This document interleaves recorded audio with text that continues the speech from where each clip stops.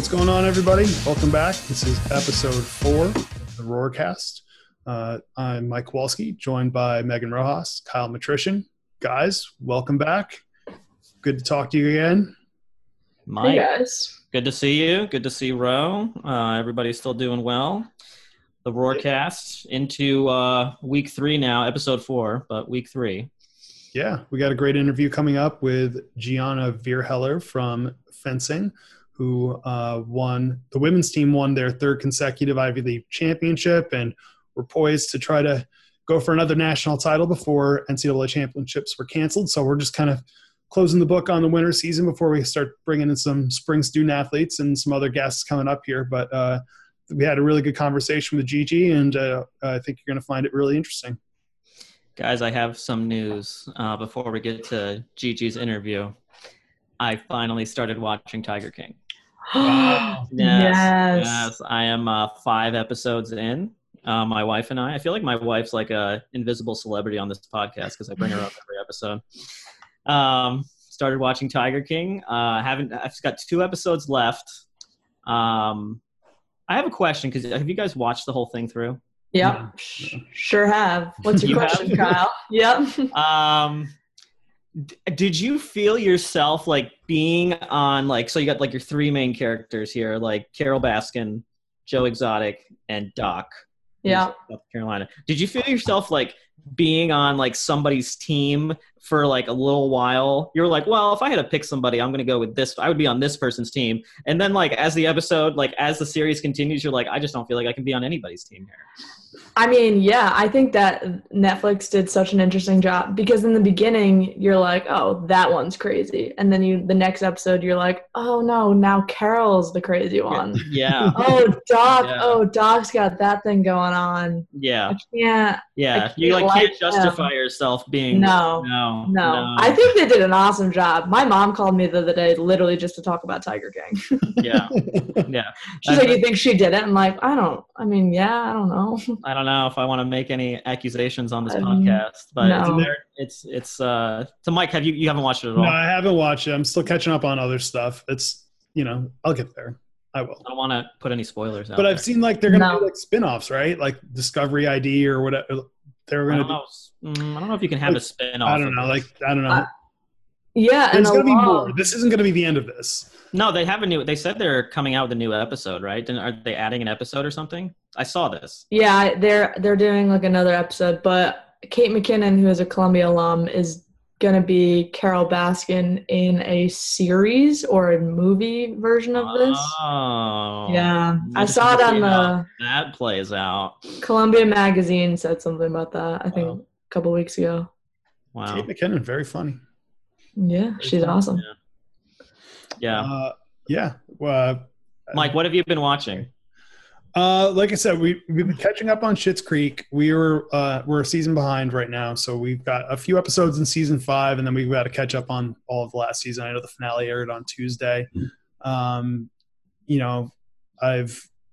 finished up Modern Family last night. We were recording this on Thursday, April 9th. So the finale of that show kind of passed its prime a few years ago, but it's one of those things like, you ever watch a show where you have so much time invested, you just kind of have to finish it out, like, no matter like if you're not enjoying it, like yes, where we were with Modern Family. So we watched that. I feel like that's where I am with Better Call Saul. Like I have to catch up on it. I have no idea what that is. It's a spin-off of... It's a prequel of Breaking Bad. Breaking Bad, yep. Yeah. Better Call Saul I've enjoyed Better Call Saul. Like, I just think you haven't watched the last episode. Last episode dragged on. I haven't watched the last season. I'm like a whole season behind. I'm not going to spoil anything because it's a prequel. You know ultimately who lives and dies and all this stuff. So like this last episode, it was just like a lot of nothing going on. And that's kind of like, I feel like that's been the whole series. That's like Vince Gilligan's kind of MO a little bit, even if you watch El Camino or like, the Breaking Bad movie that just came out on Netflix. But like it didn't need to be a whole episode of this one thing. Like you could have jumped to the chase a little bit. That's all I'm saying. I've enjoyed Better Call Saul. I think it's been really good, but and it's getting, like, Kyle, when you catch up with the season, you're getting closer to where you need to be. Like there's dots There's a lot connect. of unanswered Still, questions yeah, right now. there's still stuff going on. If there are any Breaking Bad, Better Call Saul people out there, they're super interested in this. Yeah. DM Kyle. I have a high school friend that is DM me at Kyle Literature. I have a high school friend who's binging Breaking Bad right now, and he's like watching every episode through, and he's not going to be the same after doing that. Like, that show is intense. It's very, very intense. Ro, before we move on to our interview, I just want to bring up what happened right before we started recording.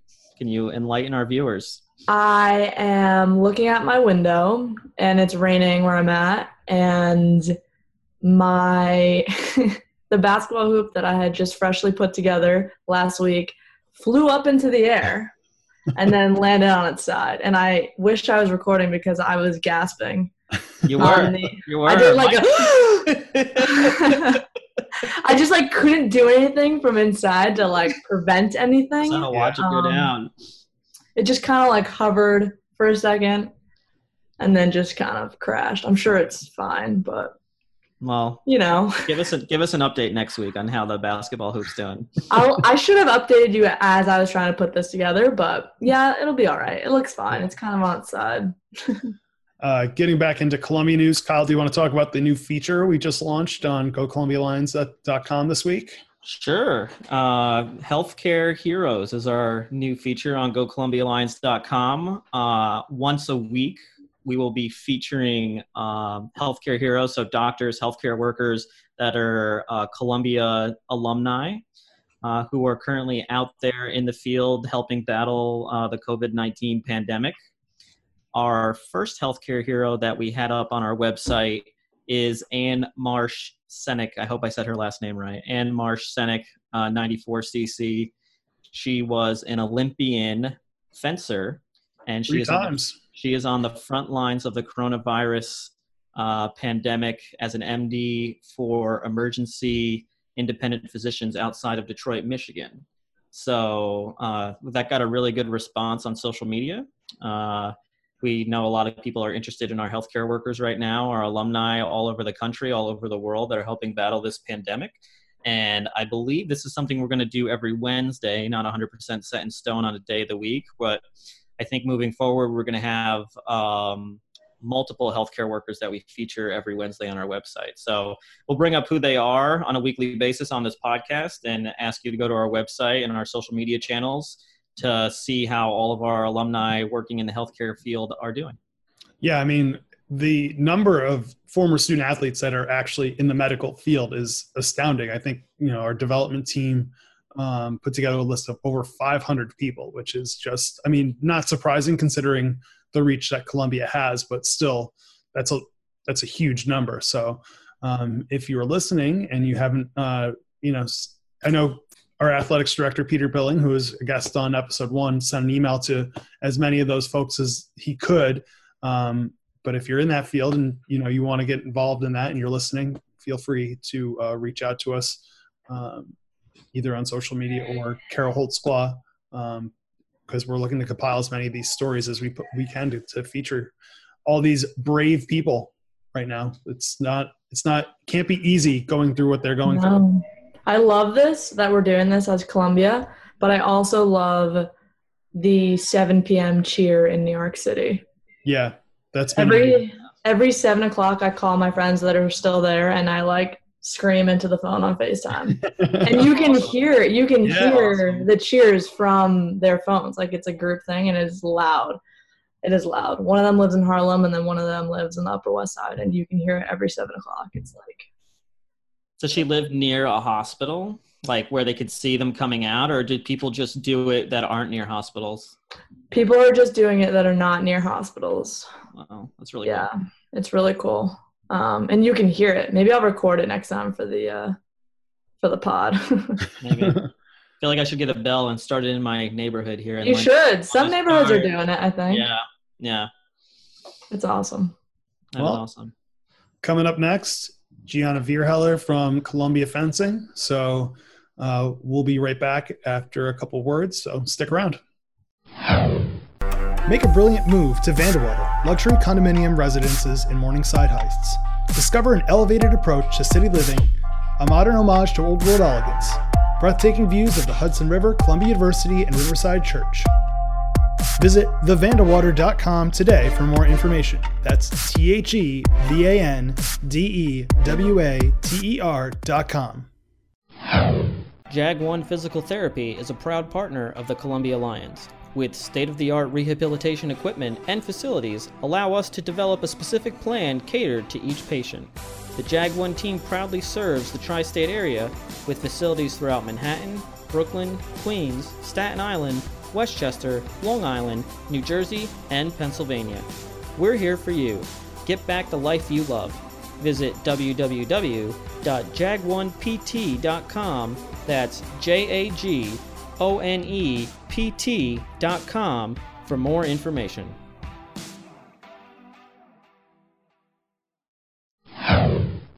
All right, we are back, joined on the Zoom / Ring Central hotline with Wow, Gianna nice. Vierheller. Gigi, thanks for coming on today, joining us from Pittsburgh, PA. Woohoo! Yeah, thanks for having me.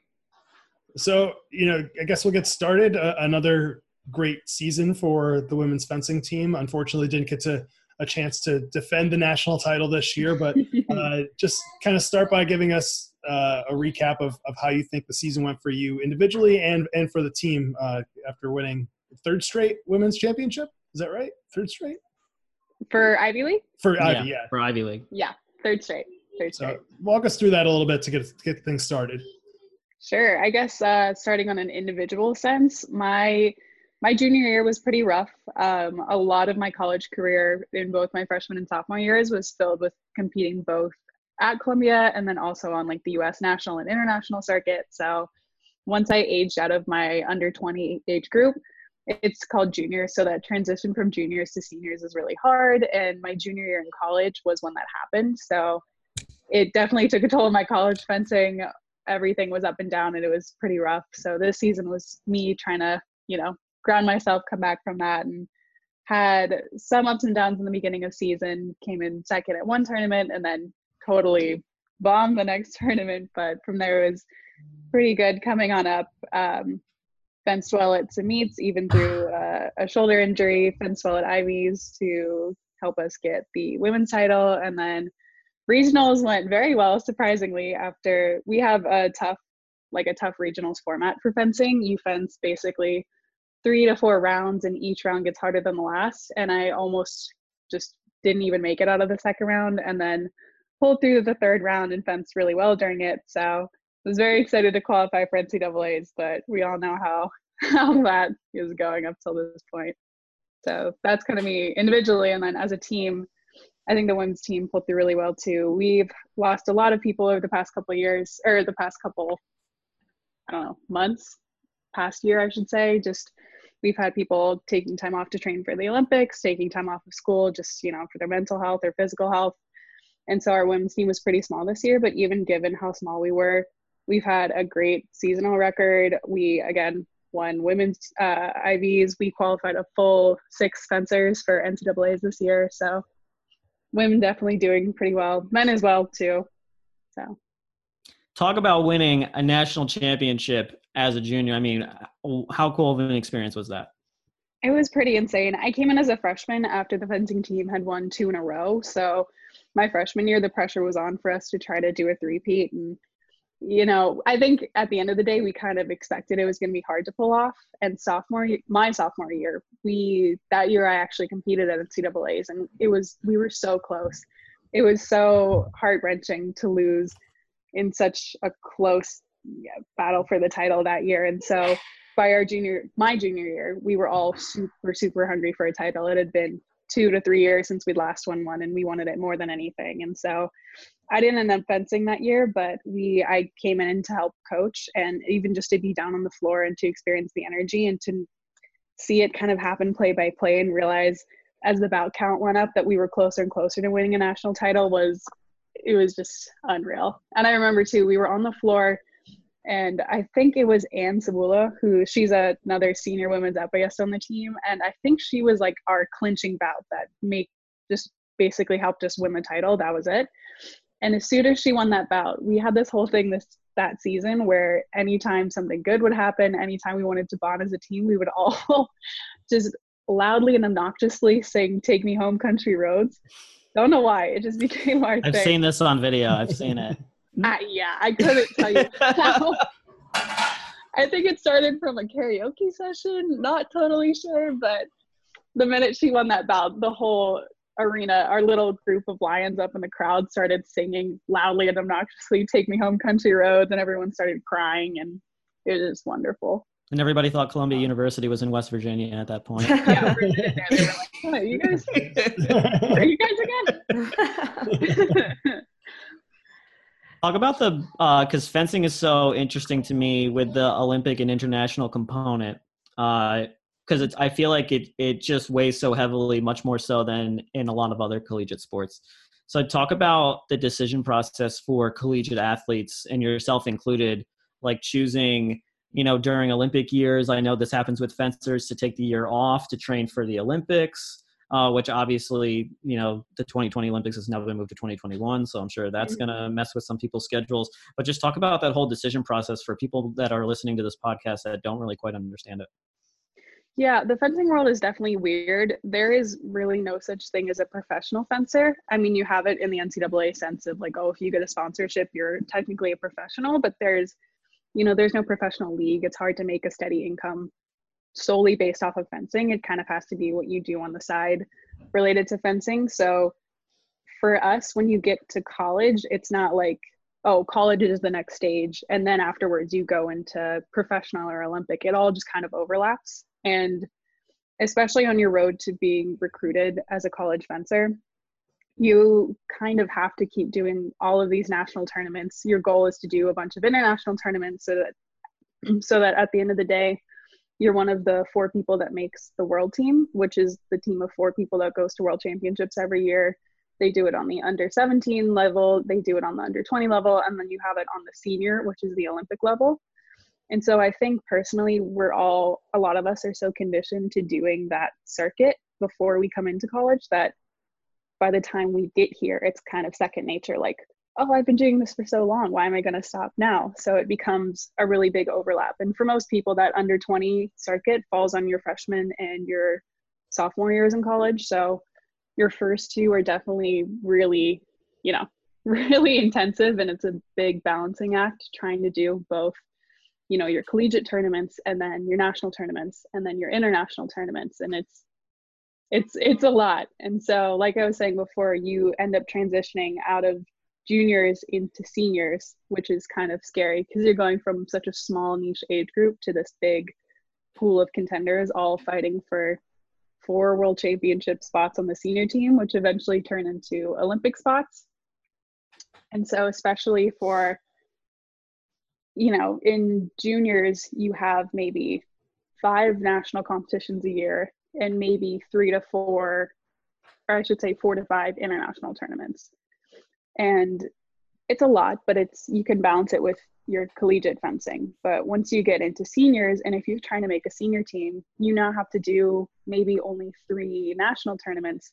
But they recently, the International Fencing Federation, changed our schedule so that now starting in January, you have a World Cup every 2 weeks.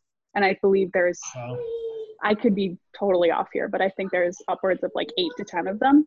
Wow. So basically from January to May, you're just like every other week you're traveling to a different place. And it's not like they help you out and they say, okay, it's gonna go Italy and then Spain and then wherever. It could be like Italy one week and then Doha another week, and then you go to Cuba the next week, and then you're back in the States, and then you're going to China. It's so spread out and so crazy, and it's a huge time commitment.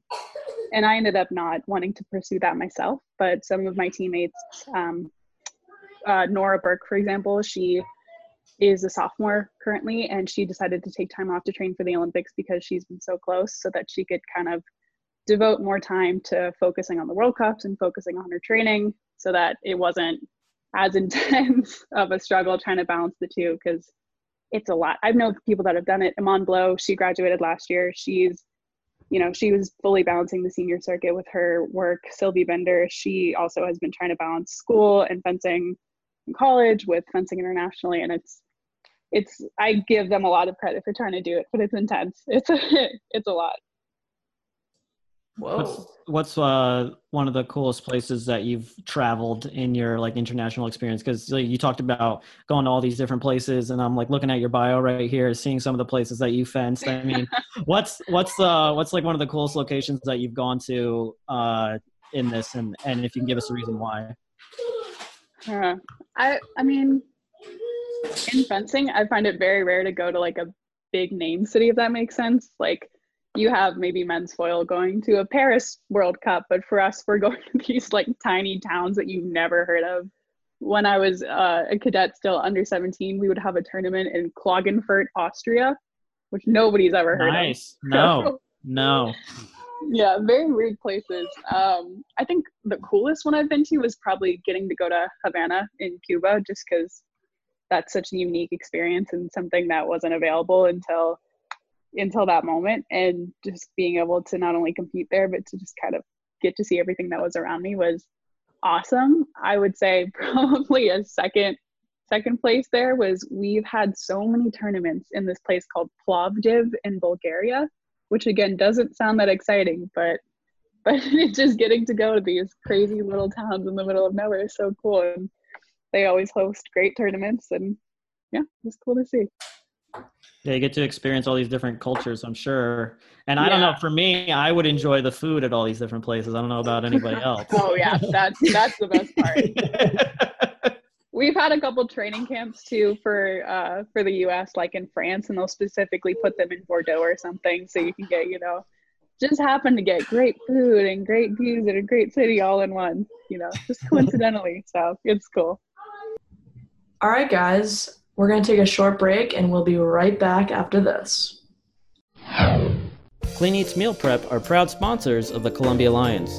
Clean Eats has a wide variety of meals, from the basics, low-carb, gluten-free, and even kids options. The process is simple. Place your orders for the week, and Clean Eats delivers right to your doorstep. Nutrition, convenience, and results equal the Clean Eats experience. Visit www.cleaneatsmealprep.com to try us today. We all know what comes with being a fan, the ups, the downs, and everything in between. Share a Coke with a friend. Coca-Cola, the official beverage of the Columbia Lions. How do you guys, with everybody kind of balancing international, national competitions and collegiate, how do you guys schedule practices, and how does that go into scheduling like your regular season and NCAA meets and everything like that? It's really different. I think for us, in terms of meets, Michael is pretty good. He just has his one rule of, I only need you for Ivy League championships, NCAA regionals, and then NCAA championships. Those are the only three that you absolutely have to be at. And otherwise, if there's a conflict between a World Cup and like a St. John's Super Meet Cup, you can go to the World Cup. So he's definitely willing to bargain and reason it out with you. But in terms of practices, we're a little bit different than other Div 1 schools too.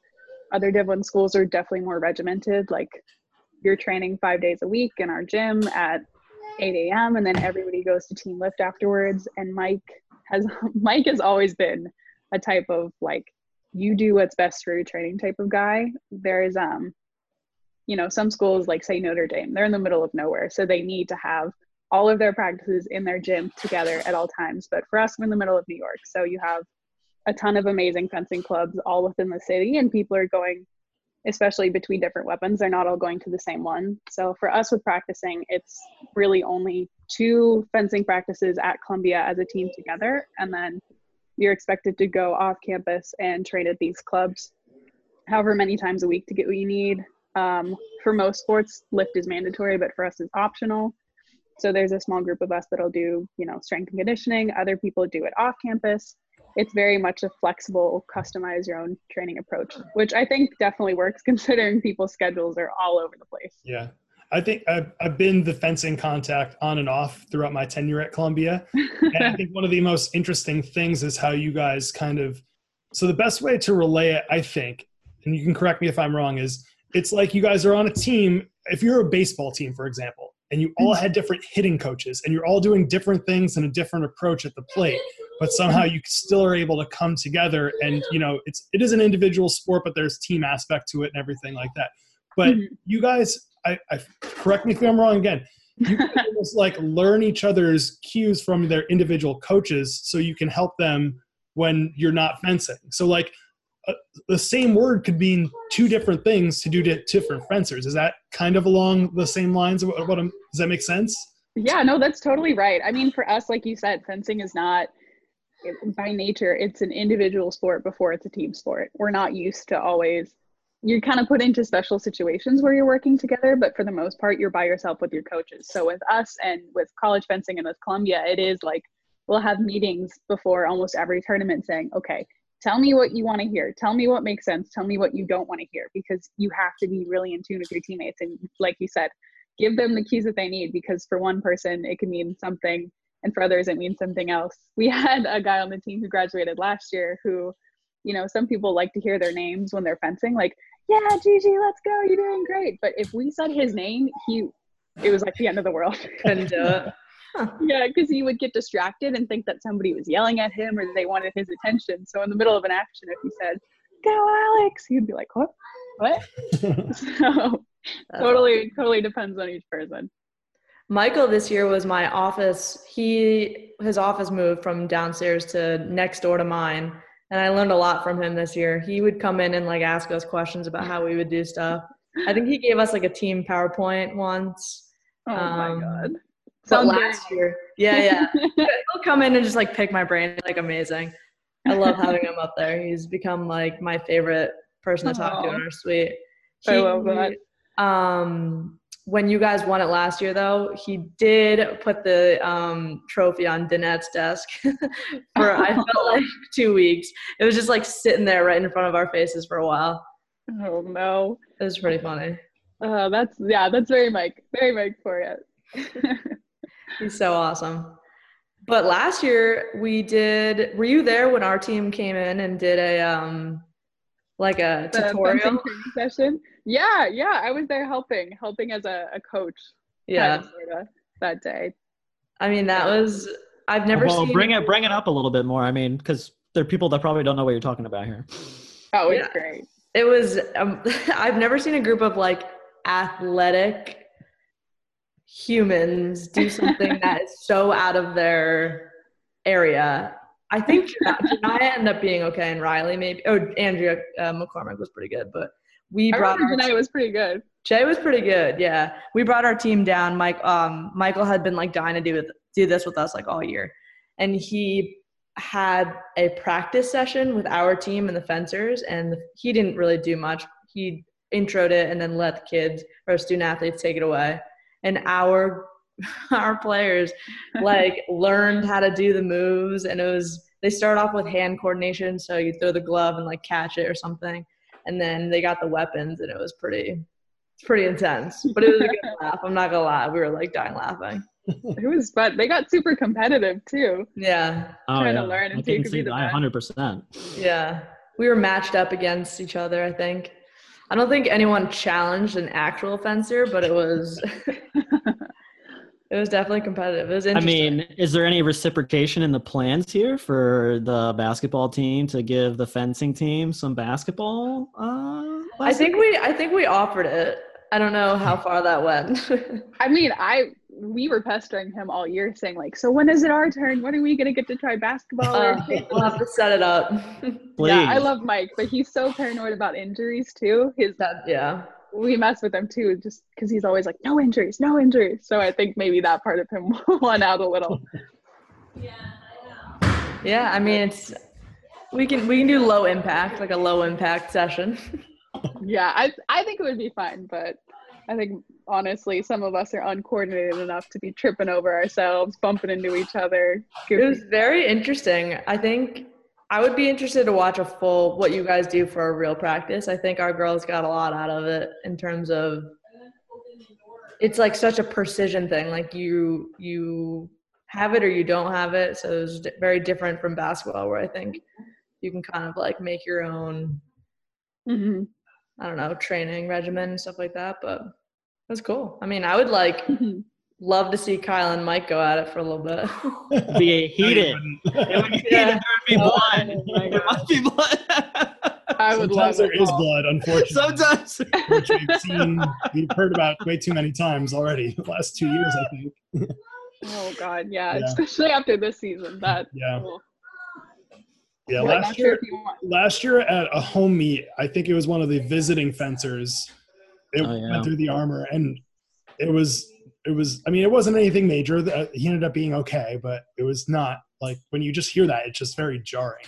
Yeah, it was freaky. It was, especially standing next to the strip too. You don't see it happen, but we looked over, and then I don't know. I don't want to get too graphic on the podcast, but to see, to see something like that was a little crazy. Have you experienced like a fencing injury like that before?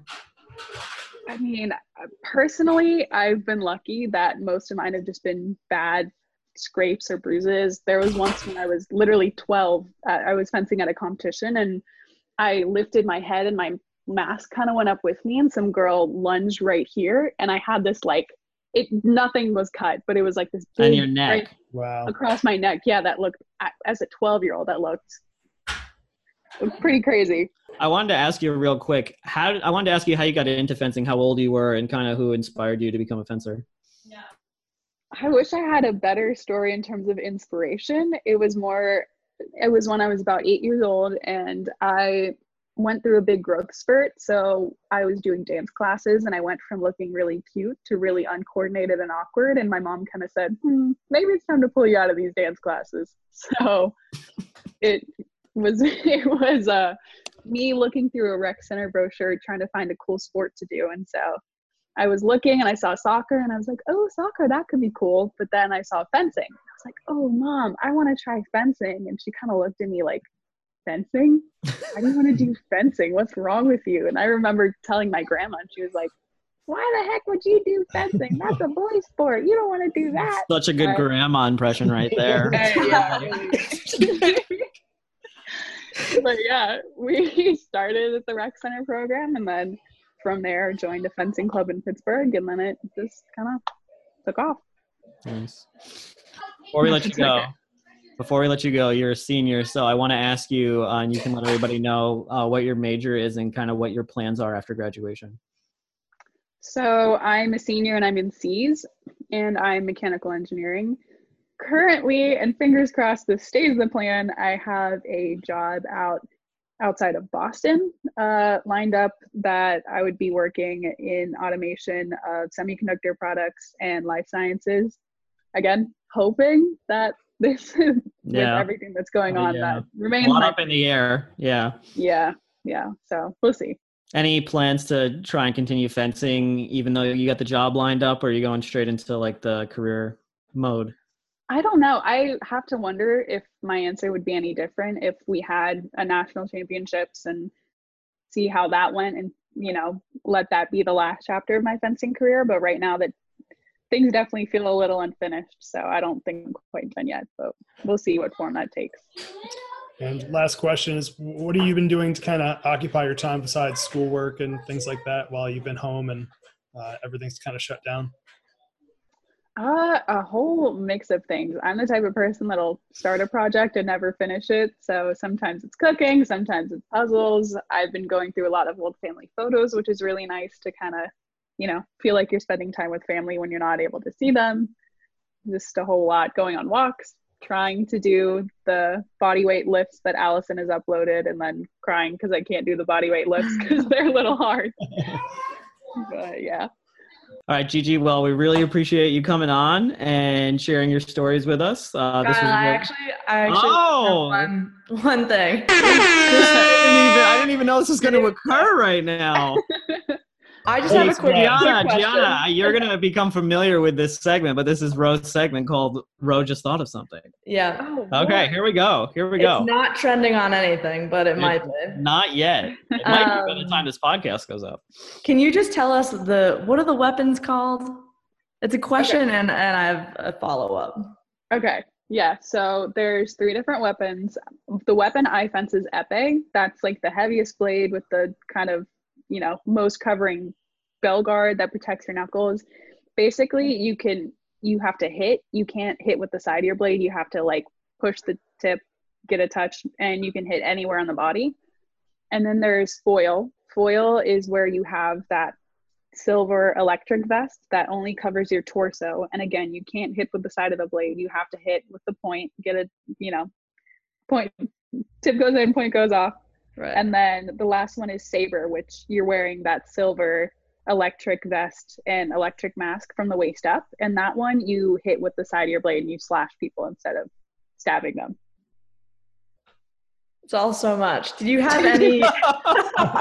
It's so interesting. Follow-up question. I'll hang up. Follow-up question. When you were learning to fence, or even now, and you were like watching TV and you saw maybe like a sword fight or like a martial arts samurai movie, were you like, they're doing it wrong? Oh, you mean since I've started fencing? Yeah. Oh yeah. Okay. Yeah, I have to say it's pretty painful. Sometimes, like, it's very rare that they show fencing the way it should be done, and there's a difference between like if you're watching like pirates or even lightsaber battles, that's its own thing. There's actually a whole branch of fencing called like historical fencing. They call it sport fencers, and that's like their territory. So I can't speak to whether or not they're doing it right. But so we can put pirates and Star Wars in that category. Yeah, that gets its own little bubble. But the fencing bubble, I feel like every TV show once in its run will have that one token fencing episode, and every time it's so painful. I see people using like a saber mask with an epee jacket and a foil blade, and it doesn't make sense. And instead of hiring it's all wrong. It's all wrong. Yeah. Instead of hiring somebody that knows how to fence, they'll get some kid that just kind of like swooshes his blade around like he's in Star Wars, and they like don't even use the sounds of blades hitting each other. They use like sound bites of medieval swords hitting each other. So some are better than others, but most of the time it's not very good. Did Lindsay Lohan do it right in The Parent Trap? She did it cooler than I could ever do. I still don't know what they're wearing. I don't know outside. I've never fallen into a bucket while I'm fencing, or a horse trough or water. Okay, this is actually my last question that I just thought of. So Michael's whole thing is like one touch, right? That's his motto, or right? That's like his thing, motto. Yeah, 1 minute, one touch. 1 minute, one touch.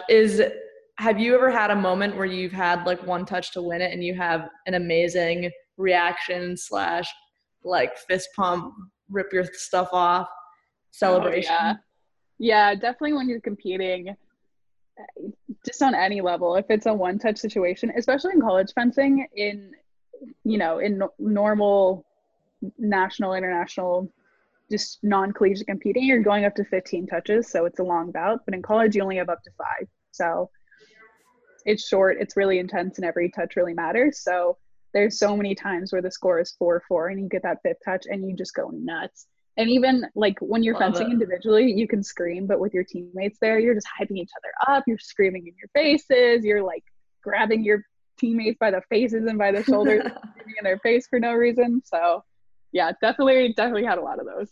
I love Columbia fencing culture. It's awesome. Like watching Michael's videos of you guys celebrating is like the coolest thing. I want to be there celebrating with you guys. Wait, so I guess, sorry. It's so awesome. We keep saying one last thing, but now I have to bring something up. No, that's okay. Is there a whole like training into the scream that goes with getting a point or winning a bout? You know what I mean? Some people are pretty intense with the yell. They are pretty, honestly, we all can get pretty intense. It definitely depends on the moment. Yeah, I don't know. I would say, sometimes in practice we're doing it just to be super obnoxious. Like it could be something that doesn't matter at all, and we just want to be super annoying and get in people's faces that day. So we'll scream, I think, just a personal opinion, the most annoying ones to me are when people talk to you while they're screaming. So there's a difference between just going ah and then going, come on, yeah baby, that's where it is, blah, blah, blah. Those ones drive me nuts. We'll do that on purpose and just most obnoxious screaming we can in practice. What's your go-to? Oh, mine is just the normal battle cry, oh my god, I'm so glad this bout is done, I'm just gonna scream my head off kind of a thing. Okay. Love it. Nice. Who has the best one on the team? I think sometimes the best screams are no screams, and I've definitely seen our sophomore Teddy Lombardo. He's an epee fencer. this is also kind of a jerk move, but also I love it. Instead of screaming, you just kind of rip your mask off and then you point right at somebody. Ooh. That's where it is. Yes. The There's one Matumbo from fencing. Yeah, one from NCAA's where he just rips his mask off and then sticks his tongue out and goes like, ah. So that stuff like that, I think is. There's very a whole world that we just dove into right now. Yes. Yeah. Fencing culture. Yes. That's amazing. I love that. Also, one last thing. I know this. Wow, I'm this is trying to wrap this the up. last thing. This is Michael this year. I don't know if you know this. When we swept for the third week in a row, he bought us a real sweet. Yeah. And he brought it down to practice. It was so cute. And I think you guys signed it all. Yeah. He bought you a real what? Like, what's that? A broom?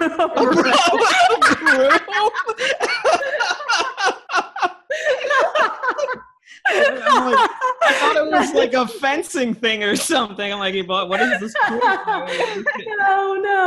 a broom. He bought us a broom. I just call it a sweep. Yes. Same thing. And I watched him like bring it into his office, and it was like the longest thing. In my head, I'm like, what weapon is that? I don't know like how long. It's so long, but it was a broom. Yeah. That came to our team for sweeping. Nice. Was it like a Columbia branded broom, or was it just No, just a. But he signed it, or the team signed it, or he signed The it? team signed it. Oh. Can I throw Mike under the bus, even though he's probably going to kill me for saying that? Yes. Please do. He let us know, like, hey, the broom is in the fencing room. It's for the women's basketball team. Everyone sign it. It's going to be really nice. And then we got this email from Mike, I think just captain, saying like, don't worry, I fixed it, ha ha. And we realized he spelled believe wrong on the first iteration. Amazing. I love Mike, but he's notorious for his email typos or like things that he'll write. And that was the icing on the cake, just spelled believe wrong. So then he colored it in and then wrote a fancy believe with like screamers coming off. Spelled correctly. I have to zoom in on the picture. Where is the broom? Who has the broom, Ro? It's in Coach G's office. No. So, yeah. Locked up for a while. Just out in New York. All right. Well, I think that about wraps it up. Yeah, Unless we got any last question. All right. Well, Gigi, we really appreciate you coming on. This turned out to be a lot of fun, so I'm really glad. A lot of good stories. You sound really surprised by that. I didn't mean to sound surprised. It was a lot of fun, and then we took it up to a whole new level at the There we go. the last like 5 to 10 minutes. I think that about wraps it up. Yeah, Unless that's we all I got got. any Yeah, we're good. last question. All right. Well, Gigi, we really appreciate you coming on. This turned out to be a lot of fun, so I'm really glad. A lot of good stories. You sound really surprised by that. I didn't mean to sound surprised. It was a lot of fun, and then we took it up to a whole new level at the There we go. the last like 5 to 10 minutes. But again, we appreciate you coming on. We hope you stay safe. We hope your family stays safe. We hope the fencing team is doing well. Well, thank you for having me. I really appreciate it. Hope you guys and your families are staying safe as well. It's a wrap. The show. Yeah. You wrapped it for us.